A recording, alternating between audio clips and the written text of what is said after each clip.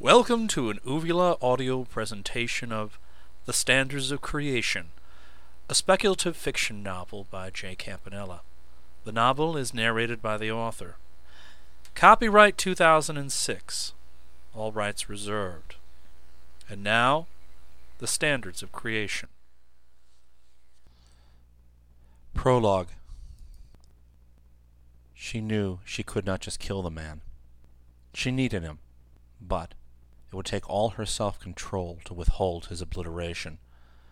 The short, blue-garbed Malaysian man was hiding behind a pile of plastic crates. He was firing ceaselessly at her, using an old automatic rifle. The steel-jacketed shells were pinging around her everywhere, and ricocheting off the dense ferrocrete floor of the hangar. She was hunkered down behind a similar pile of crates on the other side of the hangar, and preparing to strike back. She first altered the firing rate of her addressable neuromuscular junctions. She raised their discharge up as high as she could manage until the muscles of her arms and legs were veritably trembling with repressed movement. She then activated the ultra-high-speed visual acuity system in her ocular sensors, and the coordinating program that would track the path of every bullet that her enemy fired. She took a deep breath. The world quieted around her as sound turned cottony and sight became a blurry, slow-motion haze. She surged forward in a ballet of motion and movement. The slugs from the Malaysian's weapon snail-snaked and reptated about her in twisting, progressive motions. She stepped and curled and turned. Her movement was continually forward, avoiding bursts of fire as if they were nothing more than slowly moving bits of flotsam and jetsam.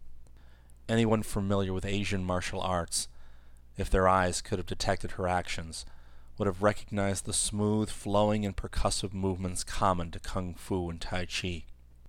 She had no gun, no weapon of any kind. She was the weapon.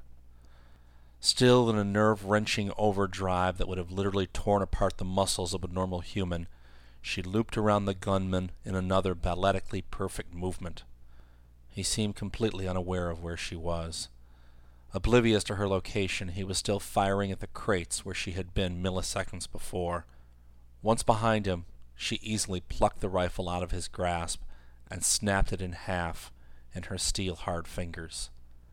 It took the terrorist long moments to realize he was unarmed. While he pondered what had happened to make his gun magically disappear from his grasp, she shut down all the overdrive enhancement. Back at humanly prosaic speed, she twisted one of the gunman's arms behind him and used a simple leg sweep to knock the man to the cracked ground, where he landed upon the twisted arm. A forearm bone snapped and shattered, breaking his fall and saving his head from a perhaps deadly bounce off the ferrocrete. He screamed in pain, staring wide-eyed at the woman who had just suddenly materialized beside him. She knelt on his chest, adding the weight of her body to his own on the broken arm. In French-tinged Malay, she whispered harshly, "Where is the girl?" Eyes wide, almost deliriously, he answered in a screaming tone, "I will tell you nothing. We are all prepared to die." She shook her head and narrowed her hard, dark brown eyes. "No, I do not want you dead yet." She squeezed his thigh, using just enough force to elicit another scream. "Where is the girl?" she repeated. The man's eyes narrowed, taking in her small frame. She towered over him only because her knee held him down. She was a petite young woman to his eyes, at least 6 inches shorter than him. "You are Satan!" he screamed. "I will tell you nothing. The end is coming for us all." She again squeezed his thigh. This time he ground his teeth together with a trembling jaw, gasping, but refusing to give in. She eyed him, barely nodding in an assent of respect. "Little man, you may think you are brave, but you mean nothing to me. Anyone who would kidnap a 3-year-old girl is worth less than the merde in the sewers." She bent close to his face, narrowing her eyes, and hissing in a marble, cold voice that barely seemed human. "I will rip off a limb every time you do not answer me. Not cut, not shoot. I will literally tear your body to pieces if you do not tell me where that girl is now!" She finished in a mechanically enhanced roar that shook the big hangar building around them. His gibbering grew worse. "Allah will protect me. He is sending the flames to free us all. Soon, soon you shall die in fire, like all the other minions of Satan." She did not like torture, but this man was leaving her few options. Her anger was beginning to rise. "Why? Why did you kidnap the girl and make no demands? What do you want from the Prime Minister?" Black eyes burned at her. "We want nothing," he gasped, gritting his teeth. "Nothing?" she said, pushing her weight into his chest and onto his broken arm. He cried out again in agony, gasping, trembling for long moments. When his voice came back under control, he managed to shudder. "The Prime Minister must see that the end is coming. We are preparing him for it, showing him that all is lost, that his daughter is lost with everyone else and everything else." Eyes blazing, she grasped his neck with her enhanced fist. "Your suicide cult is mad enough, but you cannot kill innocent children. I will not let you." He laughed, and a coughing fit through his pain. "It is too late, he cackled. The cackle died as she squeezed harder on his throat. He looked almost happy, content, as her artificial muscles drained his life away. He smiled more broadly as she contracted her fingers. That mocking grin galled her more than anything. "Merde!" the woman finally spat, stopping the pressure entirely. She pondered his sneering face a moment. In a barely discernible rasp, she heard him whisper, "Kill me, Satan slut!" Distastefully, she responded, "You are not worth it." She started to strike him, but instead let loose a flow of stunning electricity from her fingertips into his shoulder and spine. He trembled and jumped on the floor as all his muscles lost control. He went limp and unconscious. She slumped against a crate, almost as limp now as the stunned kidnapper. He was the last one, her final lead. Stupidly, she had systematically killed all the other terrorists on this abandoned airbase. That was all they had wanted. They were a suicide cult, after all, part of a weird Sikh Muslim sect that insisted that the world was coming to an end in the next few months. They thought they were showing their faith to Allah by killing themselves before he needed to do it himself. She did not understand their motivations. Their original insanity had been bad enough for the last year in which they had been taking their leave of this world, but at some point a splinter group decided that they wanted converts. What better way to get the population of Malaysia to convert to the death cult than to get the Prime Minister of Malaysia to commit suicide? Kidnap and kill his daughter, and nature would take its course. "Dirty bastards," she muttered. She had tracked the splinter cult to this old abandoned U.S. Air Force base, and she had dealt with every one of the cult members, disposing of them as quickly as such garbage demanded.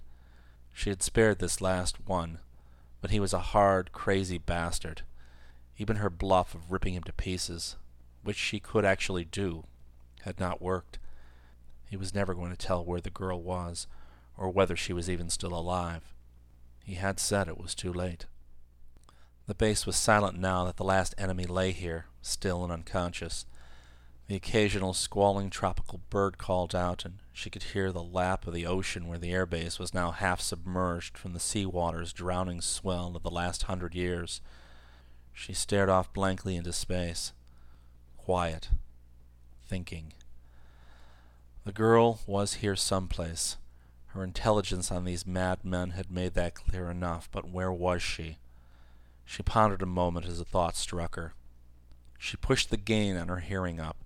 She turned up its sensitivity as high as it would go, and then activated the automated filters, controlled by the molecular computer in her belly. She then just sat and listened as hard as she could, and with all the concentration she could muster. At first, she heard nothing unusual. Distant traffic noises, the gently lapping waves, motorboats out on the water, the stentorious, shallow breathing of the unconscious man beside her. the cool metal of the hangar squealing around her as it expanded in the midday sun, the bare whisper of a breeze in the fetid jungle air, a family of skirling, skittering mice behind her.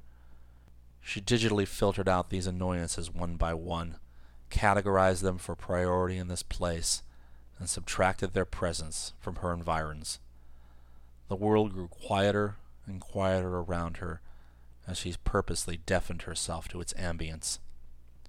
She bit her lip as she finally blanked herself from the auditory equation. She sat cross-legged in a lotus position, resembling nothing more than the giant golden Buddha statue she had passed on the roadway some 20 clicks back.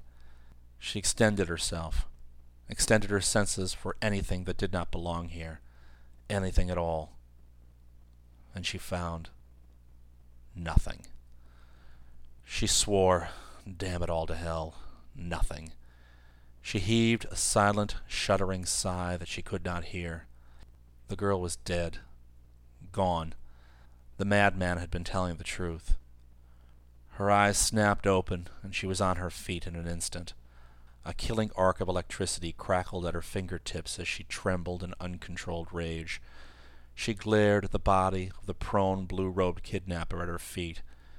She might not be able to save the girl, but she would end this as it should be ended. This pile of merde wanted to die. Well, he would get his wish. In a red rage that she had never felt before in her life, she thrust her charged, crackling digits at the man's pallid throat. And then she heard it. Faint. Quiet. Quiet. But there. Her hand halted. The digital subtraction was still active, so the tiny, barely discernible dissonance in the world about her stood out like a dim beacon would in heavy darkness. It was a gasping. A tiny, tiny gasping. Not an animal, not the wind, not artificial. Her automated pattern recognition system told her it was human, but she did not need a stupid AI to tell her what was obvious to any human's ears. With barely a thought, she stunned the man at her feet with another jolt of electricity and sprinted out of the hangar and into the heavy air outside on the broken, cracked tarmac. The gasping was being produced within 200 meters of her, but she had to localize it. She moved in its direction. She noted that she was drifting toward the center of the old airbase. She strained to triangulate on it. The sound was getting more insistent and labored, even as it grew slightly in volume. Now standing in the center of the former airbase, near what had been its flagpole, she knew she was as close to the obviously dying girl as she was going to get. She scanned nearby in every direction and saw nothing except crumbling buildings and broken pavement. Broken pavement. She glanced downward at her feet. The ferrocrete tarmac was cracked into chunks and pieces here, like everywhere else around her, but she instantly noted that the dirt between the pieces was cleaner. In a square, puzzle-like area, the dirt between the mosaic of fragments was darker and richer in color. It had not been exposed to the sun and sea air for the last 40 years. This area had been recently excavated. She bent and madly began to rip the fragments of tarmac away, throwing with abandon. The petite woman did not stop to look for a shovel. She turned off the nerves to her fingers, and heedless of the damage she did to the derma of her hands, she steam-shoveled at the earth with her bare digits. The plastic packing crate was just below the surface. The fanatics had not needed to bury the girl any deeper, with pieces of tarmac there to camouflage the sight. She ripped off the lid of the box in a single motion and knelt to gaze into the plastic crate. Huddled there was a tiny, prone, semi-conscious figure. As the air hit the youngster, she slowly began to revive.